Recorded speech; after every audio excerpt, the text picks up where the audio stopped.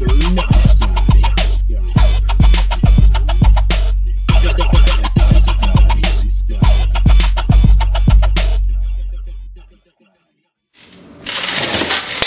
to another edition of Mr. Nice Guy. I'm Ben Slowey.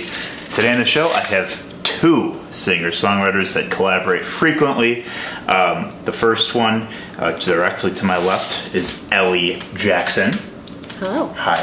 And then right across from me is Kaylee Conway, whose most recent EP is Surrounded Middle, right? Yeah. And very, very awesome EP. I was listening to it early. It's a lot of genre bending and stuff like that, and I really admire a lot of your versatility on that project. Thanks, Ben. You're very welcome. So thank you guys for being on the show. Cool, it's good to be here. Cheers. Cheers. Cheers to water. You know? Oh, yeah, cheers to water. So, how are you guys' days going today? Pretty good. Yeah. What did you do? I heard you guys, you came a little late. I do like chronological. When people ask me that, I have to start at the beginning and walk through. Of course. Yeah, it's a major tendency, I think. Create order from the chaos. Mm-hmm. Yeah, but mine's been pretty chill. Had kind of a lunch debacle. What happened? Well, my partner and I went out for lunch, and we were gonna do some errands, and lunch was only supposed to take a half an hour, but like this particular place, God bless them, very cute place. Yeah. There was like maybe one server working, and it was like full, and they were getting their health inspections. So Ooh. Oh, yeah, it was just kind of threw a wrench in things, For despite sure. a lovely atmosphere and good company. Just like the timing just sort of was a little off. Super a lot of time. Yeah. If it was supposed to be a half an hour, what did it end up being? Like probably an hour 15. Whoa, that's Yeah. drastically different. Yeah. But it's been chill. I got, For sure. got my car work done. Nice. Yeah. It's decent. Yeah. Your day is good? My day's been good, yeah. I went to go visit my niece who's 7 weeks old. Oh. And my parents were visiting too, so I went out to West Dallas where my brother lives and hung out with her, and it's really cool. And like I was telling Kaylee, it's still like a word that I'm learning how to say, like that I have a niece, because it's been a month, a month and a half. Like saying That I'm going to go visit my niece. Aunt Ellie. Yeah. Ellie told me that she accidentally called her niece her sister. Yeah. And I thought that That's a word I've like said a lot my whole life. Like I'm gonna go hang out with my sister. My sister's coming, and now it's like now I have a niece, and I have to be like used to saying that. Yeah. It's just like a relative term that you're just not used to being applied to. Right. Yeah. Yeah, for sure. It's But like she's really cool, and we have the same genes, and that's good. really exciting. very lovely. She looks like my aunt, like a little version of an aunt of mine, or something like that. That's cute. But it's my niece. Well, that's very special. Yeah. It's been a good day. Good, yeah. Yeah, I'm also kind of getting used to that because my sister just got married, and she's been with her now husband for 10 years, and I was just so used to sister's boyfriend, and now it's husband. Or brother-in-law. Yeah, bro. What the fuck? That's a new one. That's one I haven't even gotten started with that. Yeah. Well, I don't have any of those. It's the first time Yeah. you have a brother-in-law. Yeah. That is wild. Yeah. Damn, I'm gonna have to say that in the mirror a couple times. Get Yeah. used to it. He'll could just appear right abbreviate behind you. it. Bill. Bill. Is his name Bill? No, Is that what it can be? it's Rob, but but Rob, wow, that is the Bill. Yeah, Rob, my Bill. Damn, that was a mind fuck just now. But but my day was good too. I started watching the new Planet Earth because I was very into the original series. Me too. 06, baby. Oh yeah, Or something like that. Yeah. It took like a long time to film and put it together, and then 10 years later, like they have a new series, and watched the first 2 episodes, and it's great to be immersed in, just Totally. seeing the different cool habitats and ecosystems of the planet. And then I took a little nap, and then I came here. Cool. So I need to wake up a little bit. So I'm Yeah. excited to get into everything. So here at Mr. Nice Guy, we talk about love, fear, motivation, inspiration, passion, just everything that goes into your artistry, the driving forces behind what like why you guys do what you do. So before we can really fully get into everything that's going on now, we have to take it back. And I would love to just hear a little bit from each of you about how you guys like really getting started with finding playing music as like a creative outlet for yourself. So Ellie, I would love to start with you. I'd love to hear how Music. your origins as a musician. Creative Yes. outlet. I mean, I sang in middle school choir. That was probably the first like organized music making. I think I've always kind of been a sing-songy person. Like even talking, oftentimes I slip into like a sing-song kind of way of communicating. I think that's been my whole life. Sure. And then I sang in middle school choir, and then in high school I got involved in, I think, literally every kind of choir you could be in. Like I was in an a cappella group, and I was in jazz choir, and I was in a women's choir, and I was in like the all school like chorale, and just any way that I could sing I did. And I'm not sure I really understood it as a creative outlet, although it was, but it was just like what I wanted to do. Yeah, for sure. And then when I was 18, my dad got me a guitar, and he always kind of like noodled around the house playing guitar, but wasn't like self-taught, and didn't really teach me. It was just like he played it, and so it was like a familiar instrument and sound. And when I moved to Stevens Point for college, I brought my guitar with, and I started making music like maybe in my early 20s, like writing my first songs. And What were like the first things you wrote about?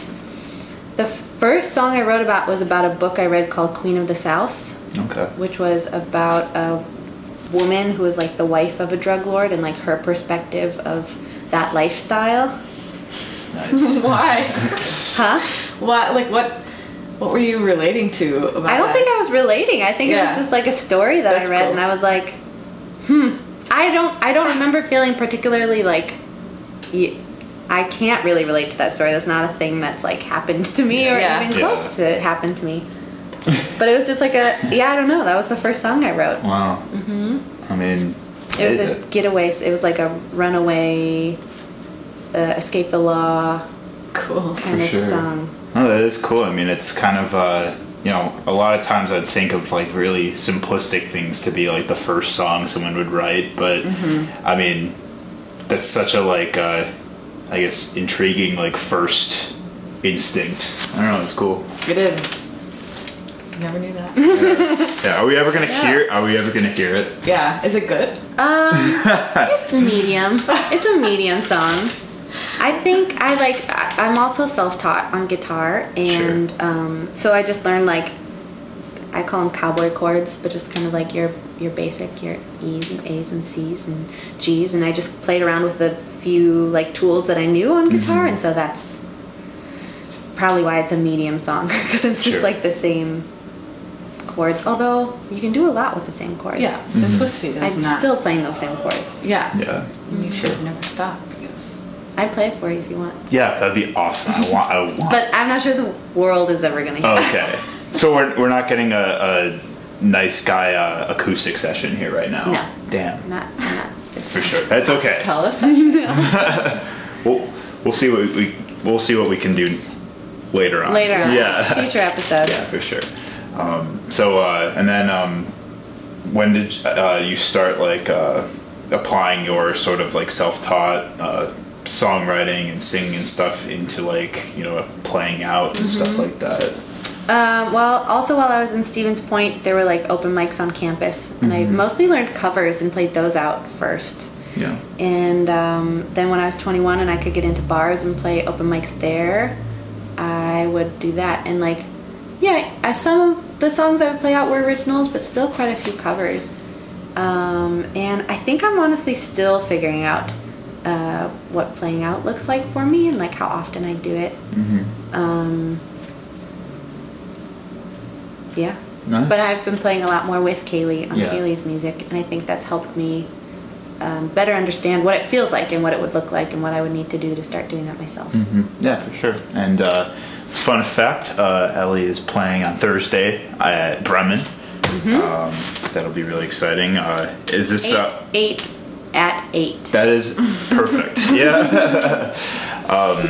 Very intentional with that. Yeah, it wasn't even my doing. It was just like Just worked out that way. infinite powers. Yeah. Have you like out here in Milwaukee? Like, have you done like many sets like under your own name? Not that many. I think I could count on one hand how many sets I've played out. This is really exciting. It's a unique Yeah. opportunity. Yeah. So that's exciting. Rare. And this one is it is playing with exciting. you, right? This one is playing with me. Yeah, Kaylee has agreed to learn my music and is playing on Thursday. Lovely. That's awesome. It's been really fun. The tables have turned. Yeah, right. Yeah, that's how I like first came into contact with you, is because I was covering Kaylee for Breaking and Entering. I think it was March. She was at the Pabst Tap Room. Oh, right. Very lovely, ornate venue, and place. yeah, it was really dope. But Yeah. that was the first time I had like met you and saw like you guys perform together. So yeah, that is cool. Like turning the tables there. So so Kaylee, we'll turn it over to you. I like you're wearing your signature red.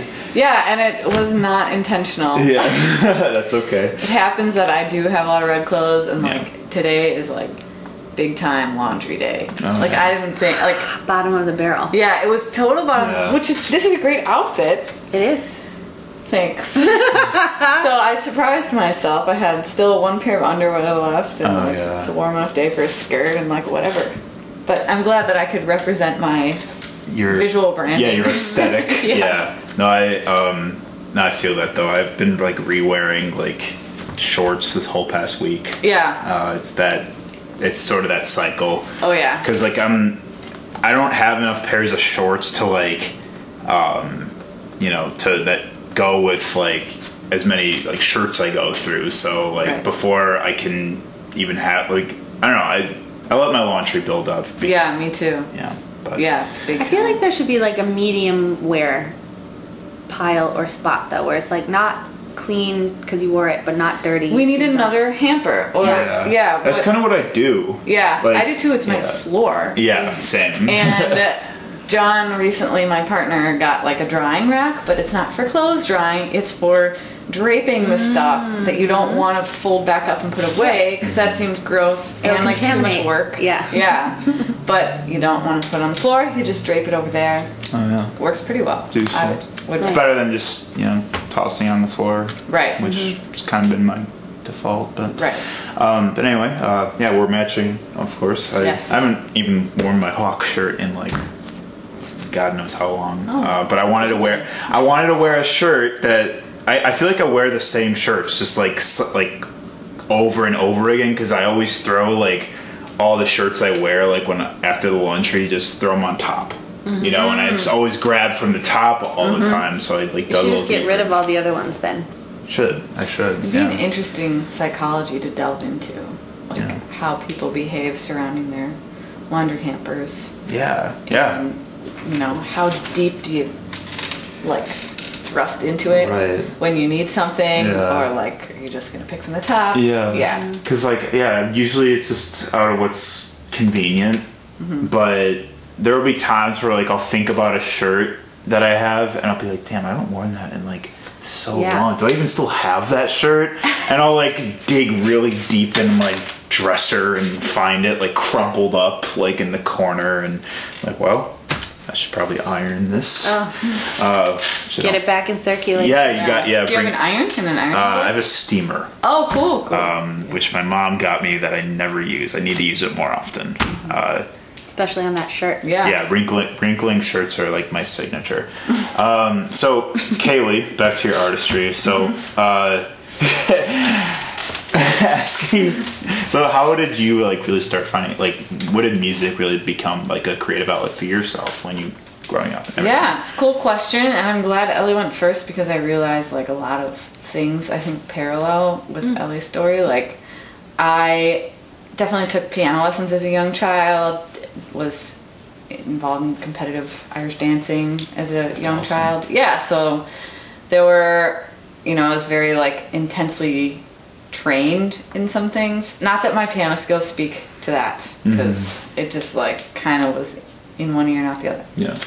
But, and then, band in middle school and early high school, so there was a lot of like formal stuff going on, and I don't know if I would have considered it a creative outlet. Like maybe I was reaping some benefits unbeknownst to myself from being able to release music and be creative. But I thought I was kind of just like doing chores. Yeah. And then I started learning guitar probably when I was about 12 or 13, just like some basic stuff based on what my dad had to show me. And but again, not until college did I start like writing my own stuff. I would say in high school, I definitely started like maybe covering some songs on the guitar for fun, really cool way to pass the time. Tablature, like print it out. Might still have this big folder with like all the tabs I wanted to learn. And, I remember I did write a song on the piano in high school that had nothing to do with my life experience. And I wonder if like when you're starting, maybe you're not as willing to be like vulnerable and give like personal, like reach in. Maybe you're kind of like, Wow, it's like your soul sisters. Yeah. And we were the same hairdo. Right. Oh yeah. Hey, it's marvelous, by the way. Thank you. It was not planned. I was just thinking about what you said and how, as like a younger person, maybe there just weren't that many opportunities or reasons to reflect on my life because there's like such few years of that life. Could be, So it's like, I don't know, these are just the things that happen, right? My family is my family, and I've never compared to other families or my experiences. Isn't that what everyone does? Oh, wait, no. Right. And now that I think about it, I did write a song before the Queen of the South song. That was about you. That was about, a school experience that I had. Oh, cool. Sure. Which I have written about since. But anyway, okay, so life experience being like, just not that many years yet. Right. Yeah. Yeah, my song I remember was about, I had a friend who was a twin, and it was like, her middle name is Marvin, and we always used to call her, well, I didn't really take part in this, but like they were twins, and they had the same middle name, and it was Marvin, and people would call him like Martian or whatever. Oh my God. So I just wrote a song like imagining that like this particular twin was like kind of an alien that like landed here, and she was like out of place, like looking for her ship home. It's super imaginative. I guess. I think, you get trained in instruments and it becomes a thing that you do. You just kind of like sit down and you find pathways and like create stuff. And I think I was like, had some rhyme schemes, and I don't know, it would be interesting to analyze like that. Because that's a pretty intense creative impulse to like sit down and write an entire song. Yeah. Which doesn't happen all that often like in one chunk, but I feel like many, many songwriters will speak to having certain experiences where a song just like comes. Like, that's a very intense moment of like creativity and like completion of a piece. It's like, what inspires someone to do that, and what inspires a kid especially to just like finish it and be like, this is my thing. I never showed it to anyone. That would have been way embarrassing. But still, like, I don't know. Was it like in a journal somewhere, or where? Yeah, I remember it was in a notebook I think I was using for school, so I wrote the lyrics and just like wrote it on the piano, like a pretty simple chord progression. I think I was like listening to Coldplay at the time. Thought, I was my first song that was Sheryl Crow inspired. Nice. And so it's funny because we might not be as vulnerable about our personal stories or as explicit about them, but we're willing to be maybe vulnerable about whose music we are like affected by kind of copying it in a certain way. Sure. Yeah. It's not only like as easy for us to be vulnerable at those, at that young age where we're not as exposed. We're not as we don't feel as like seen and heard sort of stuff. Like I mean, teenagers go through a lot of that kind of stuff, like that soul searching.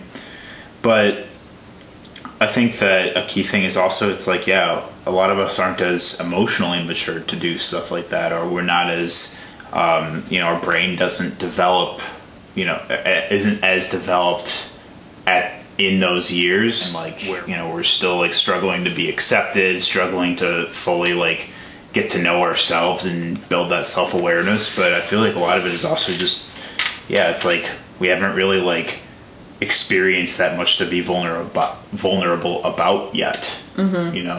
Although I think we've probably experienced the bulk of our traumas that we'll carry with us. Yeah. I think it's, But I think a lot of those manifest like, later, like as life goes on. Cause like I remember like, like shit that, I've definitely, shit that would affect me like when I was younger, when I was little, like it's like my entire teen years, like a lot of that stuff was just, suppressed. It was bottled up. I never thought about that kind of stuff. Like it never really like became conscious until like as I got older, like, into my 20s and stuff. I feel. Totally. I think that consciousness definitely can evoke like a certain pain or friction. Like you start to be more conscious of the things that you are processing and dealing with, then you might have a more emotionally intense experience that might prompt you to like write something. But it is interesting that we don't consider ourselves writing songs until we're like in college. Yeah, because you feel like I would imagine that like sort of in a way it almost makes you a more emotionally effective songwriter or artist or whatever it is you do.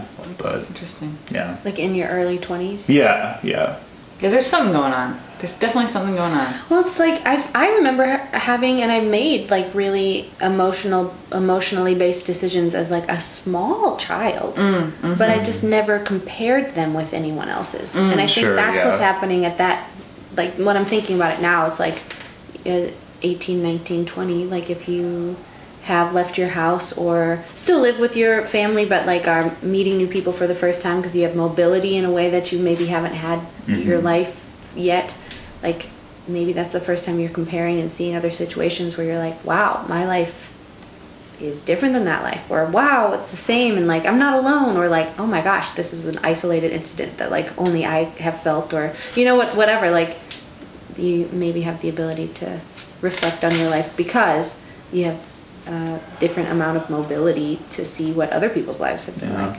So otherwise I was definitely like, I think kids are really emotionally like available. And they're great artists. And I wonder too if it might be something about like as you get older you're taken more seriously in society. As a kid, like kids are creating ingenious art. Their imaginations are super potent and like, but we just look at it and kind of go, oh, it's kid stuff. Yeah, right.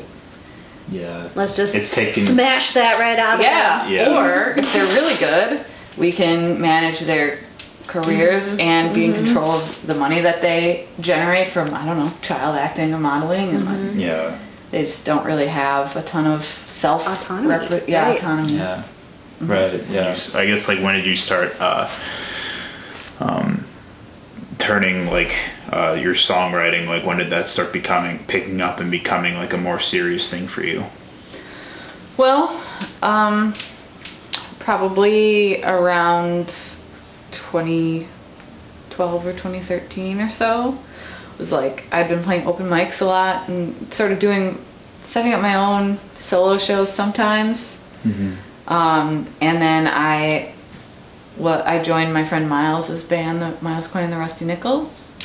And I was like doing stuff with them for 6 months or something, and then I remember I went to India, and like I thought I was just going to be done and continue with my path that was supposed to be like sustainable agriculture stuff. And my friend Tim, who had been living in Paris, but we've been friends in high school, he had recently moved back, and I remember him like getting a text through to me while I was there that was like, yeah, I totally just joined Miles Coyne and the Rusty Nickel Band. Nice. So they can't wait for you to get back and Oh, wow. play more shows. And I was like, what? So, wow.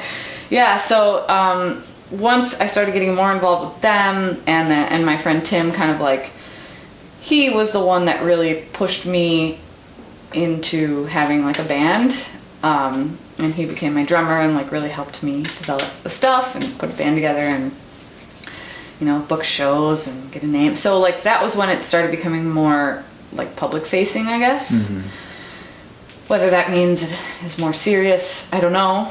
But I wasn't super serious about it. It was just something that was unfolding within my social extracurricular life. Mm-hmm. But then I would say I started taking it, always taken songwriting pretty seriously, like just wanting to make sure I was like expressing something that was pretty honest and as original as I could make it. Mm-hmm. But not serious about like being proactive about getting exposure. That's sort of a whole nother thing. Yeah, right. Yeah. Turning it into like a business, sort of. Yeah, as unfortunate as it sounds to say, Yeah. but no shame in it. Like, Right. but yeah, I could say that I think it was in 2016 or something, I learned that Margaret Glaspie was going to be playing at the Back Room on my birthday. That's awesome. Yeah, and I was like a fan of her album, and I was just like, you know what?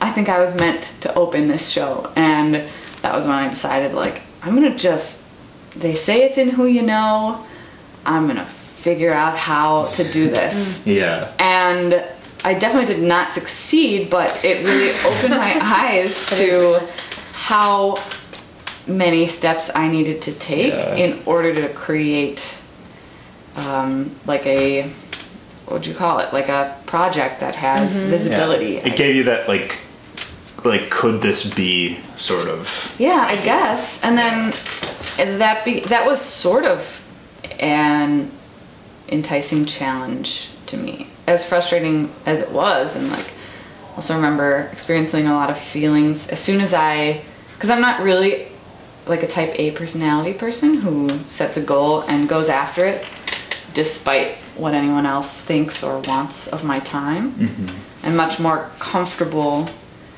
just saying yes to when other people would like me to contribute time or resources to something. Mm-hmm. So I was... Is that how I got you? That's how Thursday, I got you. 8 to 8, everybody. Yeah, sure. Well, that's kind of it certainly informs why I agree to a lot of stuff. Yeah. Oh, yeah. Case in point.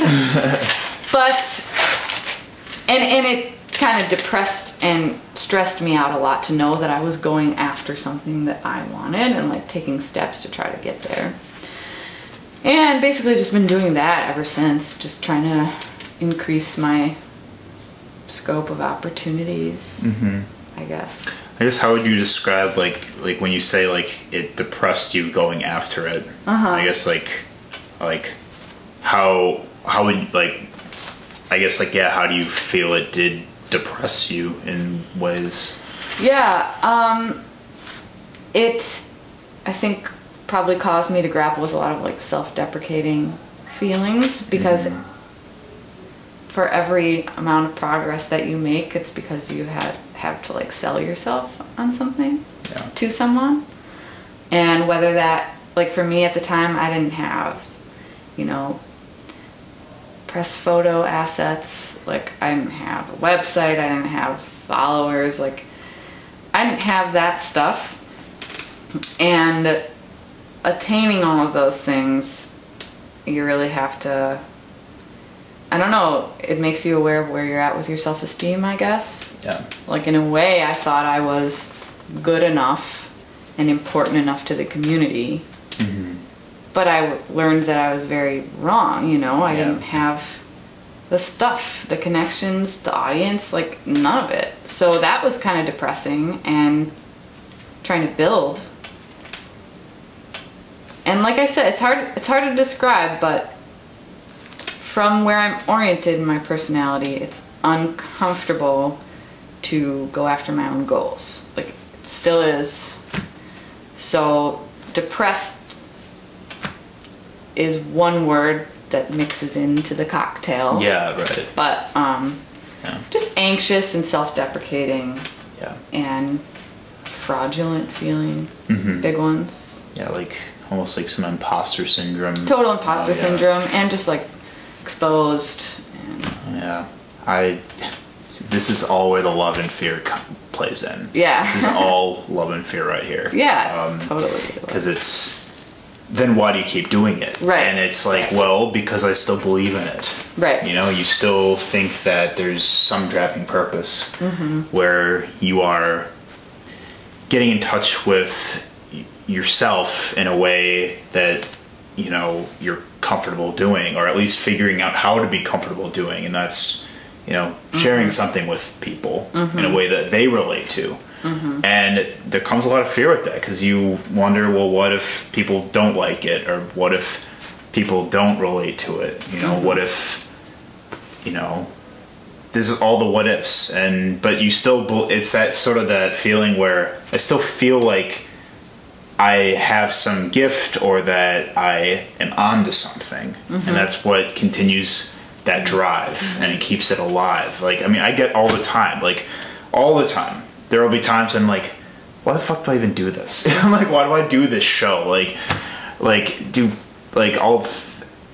though, like, I'll have, you know, validating sources that will, you know, remind me and tell me that people care and that people support what I'm doing, there will still be that sort of, it's like the angel and the devil on your shoulders, you know? Yeah. And the devil will still be like, you know, you're wasting your time, or you're not, or this isn't what you think it is, or, you know, like, at the end of the day, like, what's even so special about what you are doing? You know, I those are thoughts that will still, I think, can be it can be a burden on anyone, you know, that's, you know, figuring all this out, and whatever their outlet is. But Totally. Yeah. I like how you coupled love and fear, because it sort of brings to mind that fear is like a very necessary part of like going after love, or something that a small shred of you believes in. And also, it's just interesting that being a performer, it's like you have to follow your creative impulse, and like you have to have an attitude of like, and fuck them all, you know, but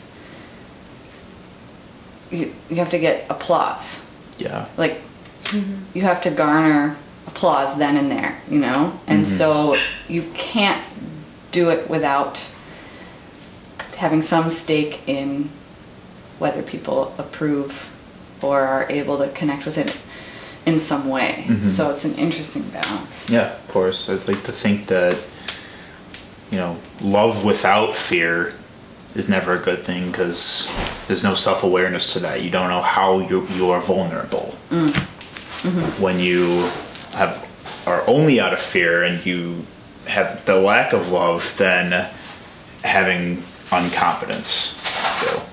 So, you know, you will always have like that. I feel like a lot of us can still be very confident, but, you know, we're still going to get nervous. We're still going to have those feelings of self-doubt, those feelings of, you know, of questioning ourselves, like sort of the constant battle for like what we are and what we aren't, you know, which is something I think a lot of us to varying degrees deal with. So yeah, no, that's all real stuff. And so so your album last year, Silk for Life, Which I'll clarify is actually a 2016 album. Oh, okay. It just wasn't put on Spotify till 2018 because that's when I got an account, and in order to backdate you have to have like a pro deal with DistroKid who I use. So it is a 2016 release. Sure. Was that for the record? Sure. Okay. How did you feel putting that out? Like, did you sense like growth as an artist? Because like I noticed that like, you know, various publications picked it up and everything like that. I guess how did you feel? You felt growth with that project? Yeah, it's a good question. I don't think I was aware of growth. Again, like the Margaret Glaspie thing, it was like me being like, shit, I have to release this thing, and we worked on it for such a long time. My band like broke up while we were still working on it, and I was like, how do I give this any kind of nurturing oomph? Like, we worked on it. Like, if people would listen to it, that'd be great. If people would come to our last show, that'd be great. And that meant I had to figure out promo, you know? And so that again was like a sort of painful process for me with a lot of friction. It was the first time that I was like spearheading something, because before that, when we were operating as the Lucy Cukes, it was a much more collaboratively run band. It wasn't me pulling all the strings. It was me more so sitting back and like letting my bandmates do a lot. Yeah. And this, it was like, okay, I think we should release this thing. I think we should pull together, you know, a few shows leading up to it, and then have a final show and have that be it. So even that vision now, knowing what I know after having booked 700 million shows or whatever, and I hate, like every time, I hate it. Yeah. It gets arduous. Yeah, it totally does. And so definitely didn't feel growth surrounding it at the time, but now I know that I sort of like, I went in head first and started figuring out stuff. Like, I was kind of trying to get 88.9 to pick it up, and just, you know, make sure I had like the local live stuff going on with WMSC and Shepard writing about it, and that's where I really started developing some of the contacts that I still have, you know, in the media and stuff. So it was definitely a ton of growth. I had to make decisions. Yeah, right. Yeah, and so yeah. Where you felt consciously like going into a direction, and it was up to your discretion what that direction was, pretty much. Yeah. Yeah, and then with your EP that just came out recently, how did you feel like you continued that direction? Yeah, the EP was a much more gratifying experience to release, I guess, because although it took way longer than I had originally anticipated, a lot of the connections that I had started working on during the Silk for Life stuff, like, really manifested into, 889 put me on a billboard with optimum timing for that release, and that was huge. So I was like able to be conscious of the fact that I was really reaping some fruitful like relationships, and had done enough work to like over the years to get the visibility, and also the fact that it came with a lot of like sort of pukey self-promo stuff. Yeah, it was satisfying to be like, oh well, without that I wouldn't be able to have this kind of support for this release that I'm getting. And then just like in terms of performance and actually playing the music, it is really cool because the vision for that album was I wanted to create a body of work that I would be able to like pretty honestly render on the road while touring. So I did it, there's only there's just bass, drums, and then basically 2 guitar overdubs that are happening at any one given time, and vocals, but I'm able to play the music out and try to promote that album rather than like being like, hey everybody, please support me so that we can send this album to die. That was like the Silk for Life thing. Yeah, for sure. Whereas this is like, hey, I've created this thing, I still believe in it, although it's been, it's been a long time, been playing the songs a lot, but I can take this on the road and I can try to give it more mileage and exposure, I guess. That's awesome. Yeah. Does that answer? Yeah, no, absolutely, definitely. That's beautiful. So we haven't even talked about how you both came into contact. We have to know how you guys became friends and how you guys, and then started playing music and everything. I don't know if we have the same story, but I can share my story, my version of how we met. We'll compare and contrast. Yeah. Should be the same. Yeah, sometimes I feel like I have friends who are like, that's not how I remember us meeting. Well, we'll anyway, see. okay, so I was working, when I moved to Milwaukee, I got involved pretty quickly with a project called Be in Tween, and they were working on redeveloping the Beer Line Trail, or activating the Beer Line Trail, a particular chunk called the Artery, and that was where Richards and Keefe meet all the way to the Capitol Bridge. Sure. And through that process, we just tried to have as much music involved as possible, and art and creativity was the artery, of like the backbone of this development project. And I was running a open mic on the trail, and that's how I met my partner, Cheston. And through meeting Cheston, he was like, you know, there's some artists that you need to get involved in that project, because he believed in it. And he was like, you should really get a hold of Kaylee Conway. I think Cheston had heard some of my music, because I just had shared so much with him at that point. He was like, you really need to get a hold of Kaylee Conway. I think you guys would really hit it off, and maybe she can come to one of the events out on the Artery. And then we ran into you at Fuel Cafe, and he was like, this is who I was talking about. You guys need to meet. Only probably in like this way cooler, like, hey. I remember him being pretty excited. Really? Yeah. And so he introduced us at Fuel, and I think like that was my first introduction to you, actually in person.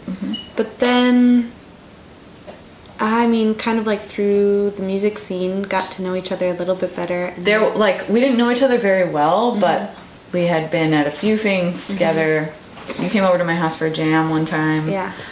And I remember, like, I don't know why I thought this, but I had seen you. We must have run into each other, and I was like, I wonder when that girl Ellie is gonna like hit me up to see if I want to hang out. Like, I just got this vibe that it was coming. Yeah. And then not long after, like in the following week or 2 weeks, I got kind of a random Facebook message from her to see if like I want to get coffee. Remember we went to Fuel? Yeah. And just like talked, and I tried to understand like what you did for a living, and I will admit I really didn't understand because you did like freelance stuff, and I was like, it's still really confusing whenever anyone asks. Yeah, like, it is. okay, you got like half an hour? Yeah. Like, I'll tell you about 5 projects. Yeah. It feels on that, yeah. Like trying to like culminate everything you're doing into like a simple question. Totally. It's a misconception. It's very loaded, yeah. Yeah. But yeah, I feel like it was Ellie's it was the force of Ellie that brought us together. Yeah. Nice. I do, because then you had the Jane's Walk thing. So then, early last year, like April maybe, I should know when Jane's Walk is, but there's an event in Milwaukee called Jane's Walk, and it celebrates Jane Jacobs, and it's like, it kicks off this month long, I think, like neighborhood walks and talks and like better understanding. I think she was one of the first people to talk about gentrification and that it could be combated through like community work and community investment in places and stuff. And so there's a group of people who celebrate her every year, I think, and last year I got asked to play music for it, mostly asked to do some like covers of like era specific activist folk songs, which was really cool. But also I think one of my major holdups with playing out and playing music is that I get really bored and tired of playing alone. And I think the opportunity came to me, and I remember talking to Liam, our friend Liam O'Brien, and I was like, I don't think I want to cover folk songs by myself. He's the dude that has a traffic cone as his profile picture on Facebook. Oh yeah. Still, I guess he does. Yeah, he totally does. I keep tabs. I'll tell you, I'm Careful, Like you Santa- object. I go on adding Profile on pictures. Facebook adding sprees, yeah. But Oh, nice. Yeah, but Well, then I remember that. Yeah. he suggested I reach out to Kaylee because you guys were tighter and you had worked on some projects and yeah, and then I reached out to you. I feel like there was an actual idea in my mind that I needed to reach out to you, that I needed to like somehow develop a relationship, and I wasn't sure why. It wasn't like I had a project to like present necessarily to be like, I really want you on this project, but yeah, I think you remember had feeling the kind of called to do it. yeah, and I think you were correct because now Look at us. Yeah. There you go. and I just hear people talk about the way that our voices blend and stuff, and definitely feel a kindred songwriting spirit with Ellie. And so yeah, something. You came here with the same hairstyle today, so something's. And it's like a And weird it definitely does hairstyle. Yeah. not have to do with the length of our hair being the same. Yeah. That has to do with me copying you. Right. Or us copying some fictional character. Yeah. Hey, Who does that? It's a look, it's a vibe. So right. I felt the impact of that. So you used to do radio, I saw. Yeah. You did. It was All the Things Radio. Wow. Yeah, okay, so, I mean, if we're going way back, Let's I got go way involved back. in college radio when I was in Stevens Point. They have a wonderful community radio station called 90 FM. And they host the world's largest trivia contest. Wow. It's amazing and exhausting. My and dad would love that. It's super cool. Your dad might know about it. If he loves trivia, he probably does. I'll ask him, but So I remember being like 19 and meeting someone who was in like the communications department, and it was like an extracurricular. They could be a DJ at 90 FM, and I was a philosophy major, and I was like, oh, am I allowed to do this? And they were like, yeah, it doesn't matter. Yeah. You just have to volunteer. So I like went through whatever super basic training to run the board and turn on all the equipment, which like at the time, I had to get there at like 5 in the morning to like get everything turned on and give it like 45 minutes to warm up, because that was what the equipment needed to like broadcast, to be warmed up enough to broadcast. And I would play 4 hours of music like once a week, and it was super fun. I miss it. I still like wish that I had a role like that. And the space itself was also like just walls and walls of CDs and vinyl, and you could just go through and pick your genre or get to a different genre you never would have picked because it's labeled, and you could just take stuff off the shelves and play it. And I loved curating sets, and so I did that for like a few years, like through college, and then even after I graduated, I stayed in Stevens Point and was like a community volunteer, and I had a show. Gosh, it had a cool name, but I don't remember it now. it's fair. Acoustic something. I don't remember. Sure, I don't remember sure. at all. And then when I moved to River West. I moved to Milwaukee 5 years ago. We moved to River West, and I've been in River West for the past 5, going on 6 years. And somehow got connected with River West Radio. A friend of mine, Erica Wolf, and we moved. Erica here. Wolf spent the night on my couch a couple. Oh yeah, like, she stayed a with couple Jack. weeks Yeah, ago. That's right. That's right. Shout out Erica Wolf. Hey, Erica. And we started a program before River West Radio had an FM call number, so it was like still online radio. And I don't honestly. What inspired it was Nick Kovac has a radio show on River West Radio called Packerverse, and it's like about the Packers, kind of obviously, but also like the land around Lambeau Field in Green Bay, and like the river flowages around there, and then like poetry and kind of just like all sorts of like native histories. And then if the Packers are on the road, like if they're in Miami, then like getting into the flowages in Interesting. Miami and the native history of Miami, and also football. And like it's a great show. He's been doing it for a long time, and every once in a while he would have Erica and I on it. Erica knows about the Packers and like could contribute to that. I know nothing about the Same. Packers or football, I don't know. really. I'm although a I like sports team ball kind of guy. I don't do sports. So we would always basically to- like when we were on the show, it would spiral into like from Packers to like gender equality, because it's like there's no women football teams. Yeah. There's like the ones that do exist are like like powder puff football where like Yeah. women are put in really like unsafe working conditions where they're not even working, they actually are like having to pay to be a part of this thing that like, anyway, that was our contribution to Packerverse, and we were like, maybe we should just have our own show. Yeah. There's a lot to talk about. Right. You realize, like, wow, I've like a lot. That's just been festering. To Oh, say, yeah. You know. Yeah. Totally. And Erica and I met in college also when we got into student organizing work, and so we'd had a lot of years to practice those conversations, and we're both interested in having them. And so we started a show, and I think it was like, yeah, we didn't really want to be limited to a particular topic, and so we called it All the Things, which gave us a lot of wiggle room to like cover whatever we wanted. Right. And I think at first we were really just gonna like put together our own segments to talk about, and then like very quickly it grew to like being a platform to get our friends or people we didn't know but we thought were doing really cool things on to like be promoting their work or talking about their work or promoting an event or even people who were like not in Milwaukee or were touring would like come on. It was really cool. That's we awesome. did it for 2 years, I think. Super cool. For a while, for a year and a half, it was every week. And then we switched to every month. Because after a while, it starts to get to be a lot to plan on. I don't know how it's been for you coordinating like a guest to show up. And then if they don't, then you're like, well, I guess I have an hour of airtime to fill by myself. Like, Do you want me to show you my schedule on my phone? Because it is. is it like, It's anarchic. yeah. It is. Yeah.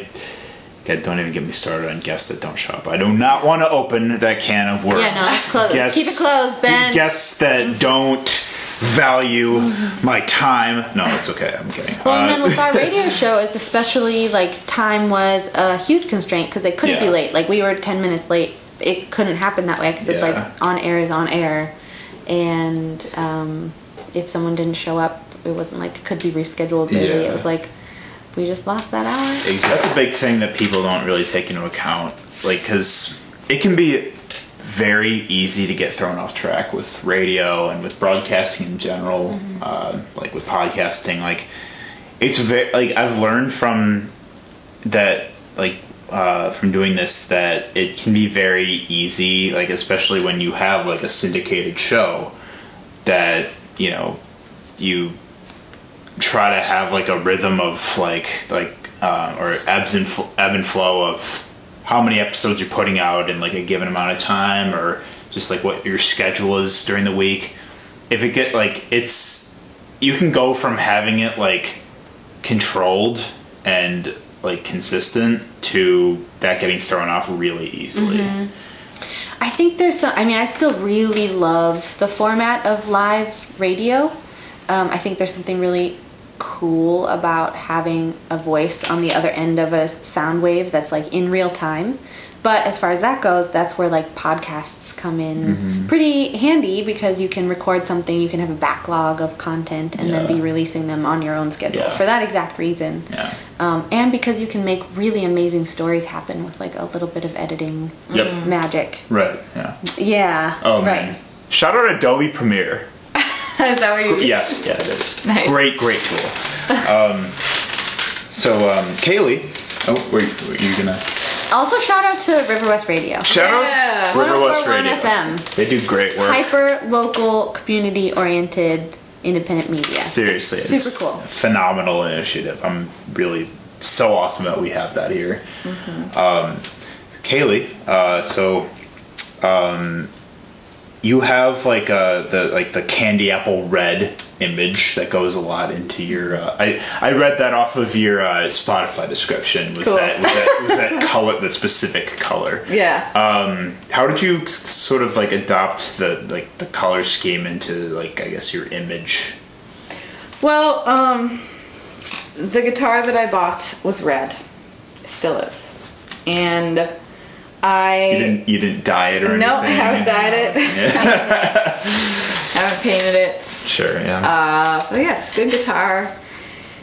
And I think at a certain point, like early 2018 last year, it just sort of was like, I could do this and it would be maybe visually kind of striking. And, you know, I have yet to implement like a light show or a projector thing. Sort of had a vision of like maybe I could get a little mini projector screen and like do some cool visual stuff. I think it's really important to consider how it looks.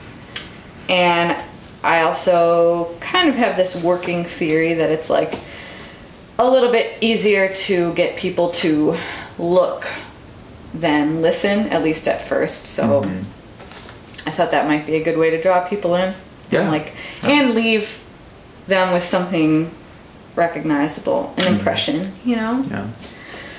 But yeah, I had seen, or like, I think I saw an interview with Aldous Harding and like saw some of her performances, like her Tiny Desk, and she's wearing all white and she has a white guitar, and she was like, yeah, at a certain point I just started obsessing about how my performance look. Yep. And I was like, you know what, I really haven't given that enough thought, and it's really important. So I was like, I could do that with Red. Yeah, and sure. Doing it. Yeah, and so I've like not been quite as strict lately because I don't know, it's important to just wear like what you feel like wearing on that day, but it's worked out, and then I don't have to like labor over a decision about what to wear. Yeah.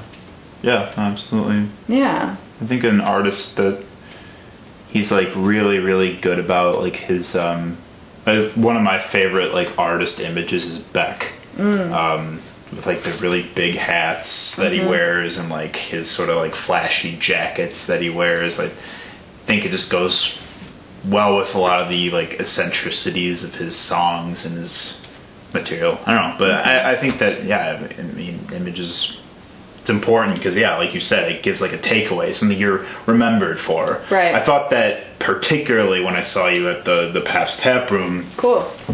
It went so well with the color scheme there because the lights were like the red, white, and blue. I thought that it went really well with your outfit. Cool. And that is what I want, you know, just someone to give it some thought. They don't even have to be impressed, but I just feel like they're more likely to remember their performance, maybe more likely to stay focused on it. I'm not really sure. It's also nice to feel like I've shown up for a professional endeavor with a uniform on.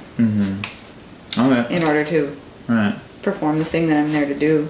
Yeah, well, I think that it's crazy how memories are formed not only from sight, but from what you hear, what you smell. I've thought about incorporating. Well, maybe I'll keep this a secret. It's ahead of its time. Okay. Oh wow. We're talking some avant-garde elements here. Yes, sensory elements. Right. Yeah. but that's important. I think that like when you hear a song or when you hear a particular sound, you think of a place or a memory or somewhere you've been, someone you know.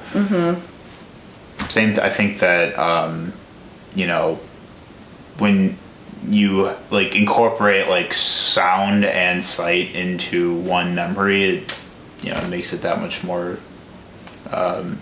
profound, I guess. Yeah, vivid, and it's all we can really ask. I mean, as musicians, we're just like grappling for whatever of people's attention we can get, and usually it's not very long, and it's, you know, hate to be cynical about it, but like sort of a low quality of attention that we're hoping for.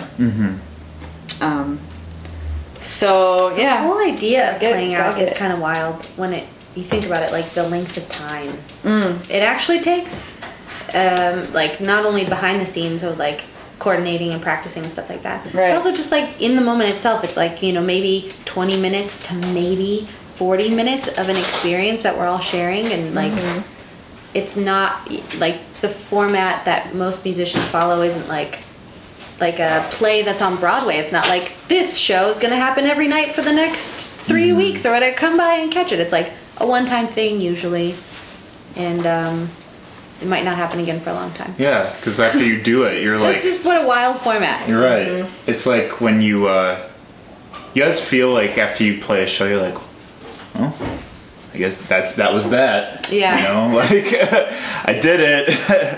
Yeah. No, it is kind of weird where like because you're in such a trance the whole time doing it. It can be. Yeah.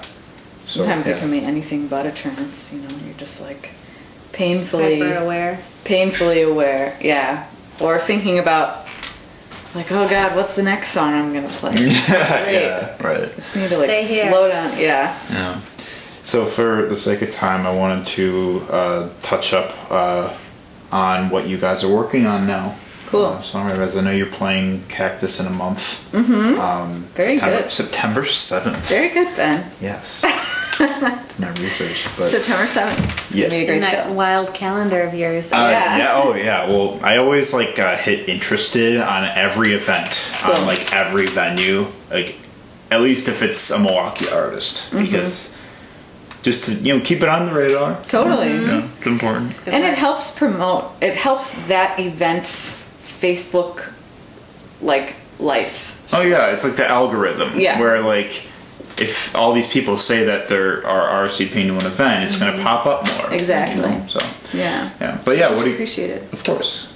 Yeah, totally. What are you guys working on? What are you working on now? Because you're playing out on Thursday. I want to know what you're playing. Not on Thursday, Yeah. I know. Well, so the topic of conversation lately has been when I'm going to release a single that I've been sitting on for a little while and made with the help of Cheston, my partner, and Liam O'Brien.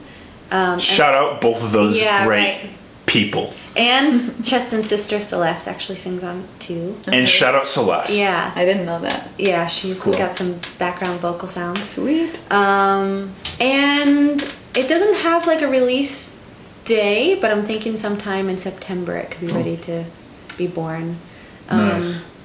Yeah, the struggle for me is because it's not. I mean, maybe not even a struggle for me. Just the struggle is like trying to figure out the plan for releasing content and how it fits in with a bigger, longer Yeah. picture or schedule or more content. And I've kind of just given up on it right now, and I'm just ready to release some stuff. So I'm hoping that starts in September. Good. Yeah, I think that's something a lot of artists struggle with. Like the format to start with. Is it an album? Is it a single? Is it an EP? Or am I going to drop a bunch of singles? I feel like a lot of artists are becoming single artists. Yeah. Like I think you're Totally. right. a lot of pop artists, a lot of artists that are just appearing on our Spotify and stuff like that are dropping songs. They're not dropping full projects, or when they do drop projects, they're not very long. People are getting more and more impatient. They really are. People's this is attention like- is waning. Goes to the actual like a performance and the attention that you hope to gather from an audience for a performance. It's like translates, I think, to anything, Yeah. everything. Like a single being released or a Right. project that isn't that long. Yeah. Yeah, no shame about being a singles artist. Right, too. of course That's- not, yeah. That's the relevant medium, you know? Oh yeah. You gotta Yeah, like, not I mean- resist it. Yeah, like New Vices, the band. Like they dropped I don't think they've dropped a full album yet. They've dropped mostly singles, but they're killing it right now. Yeah, It's like that's smart. plenty of artists like that. And so it's just, I guess it's a matter of how it the pattern of your releases like coincides with your sound, maybe. I think that's a part of it too. What about you? What are you working on? Well, similarly to Ellie, I have a single that Ellie and I, along with my partner John, went up to Honeytone Studios in Neenah and we recorded there with the production team of the in-house Neenah guys. And I'm trying to figure out when to release that. I was thinking October, maybe November, something like that. And that's going to stand as its own thing. And then I'm working sort of simultaneously on like what I'm envisioning a full length just because like for my own artistic gratification would really like to do that, but trying to pull together the plan for that recording with my current group, and it might end up being more of an EP. We'll see what is possible. I've just been doing a lot of like pre-production and demoing and stuff, and then I'm working on a concept EP as well on the side. It's, Cool, fun stuff. yeah, so I'm hoping to use that because the past 2 years I've released like an experimental Christmas album as a way to challenge myself to learn recording, mixing, and production, and arranging, and all that stuff. And this year, I think I might try to make my Christmas deadline thing for this EP that I'm working on. It's going to be a 3-song, like, it's a Joni Mitchell song that I'm sort of like blasting open and making into like a 3-part epic trilogy, I guess. Awesome. That's the idea. So, and then I would like to use that as a way to go further with learning production. So I have, again, enlisted the help of our friend Liam to help me produce it and aim for just with our resources and with what I'm willing to spend on it, like the highest quality product that I can produce. Cool. Yeah, so there's lots of stuff going on. Big stuff. Yeah. Great stuff. Awesome. Yeah. All right. Kaylee, Ellie. Hey. Wonderful conversations about love, fear, artistry, all that good stuff, wouldn't you say? Yeah, I would say so. Good. Yeah, I'm glad you guys had fun. So, Kaylee, hi. Hi. What keeps you up at night? Oh, last night. Whew. It was a tough one. It was. couldn't fall It was a asleep. doozy. It was a doozy. What keeps me up at night is definitely a fear of home invasion. Yep. Big time, especially when I'm in my apartment alone. Oh. Yeah. And last night it was, so I went into this, like before bed, a deep dive into just trying to pull up articles and video on like what is the psychology behind following through with a project or a creative idea. Mm-hmm. And I landed on this self-hypnosis YouTube thing that I laid down and like did, and it was cool, except the guy's voice was really, really creepy. Oh, really? As many of those things are. Wow, yeah. The content was good, but just had like the creepiest, like most villainous voice. So I went to bed being afraid that I might have been possessed and doing someone else's evil bidding. Oh, yikes. Yeah, my yeah, no, God. it was Oh, a man. bad night for Wow. Dang. me. Yeah. Ow. Wow. Yeah. There were like really beautiful rain sounds happening last night. Yeah, it was a beautiful storm. It was like Oh, a yeah, that was perfect cool. storm last night. It's okay. Yeah. Well, I think I came out. I feel that. I think, and I think it just would have helped. Like, it wouldn't have been so bad if it wasn't right before bed, probably. Oh, absolutely. I just wound myself up. Yeah, I do. I've done that before too, where like I'll read something scary or watch something fucked up, and it'll But it was supposed to be relaxing. That's the whole thing. They take yeah. you through a body scan and make you relax everything. Oh, And it was yikes. just like, well, what have I just done? Yeah, maybe they should Maybe they should fix that. Yeah, they should. I'll write to 'em. Ellie, Yes. what keeps you up at night? I think just the things that I have to do. Mostly I sleep pretty well, thank goodness. But yeah, when I have a lot of things on my mind, that keeps me up at night. Mm-hmm. And kind of the only thing to do is like write them all down. So I have Yeah. like white erase board and notes, and that's how I sleep best. There you go. Hey, you There's a lot to do.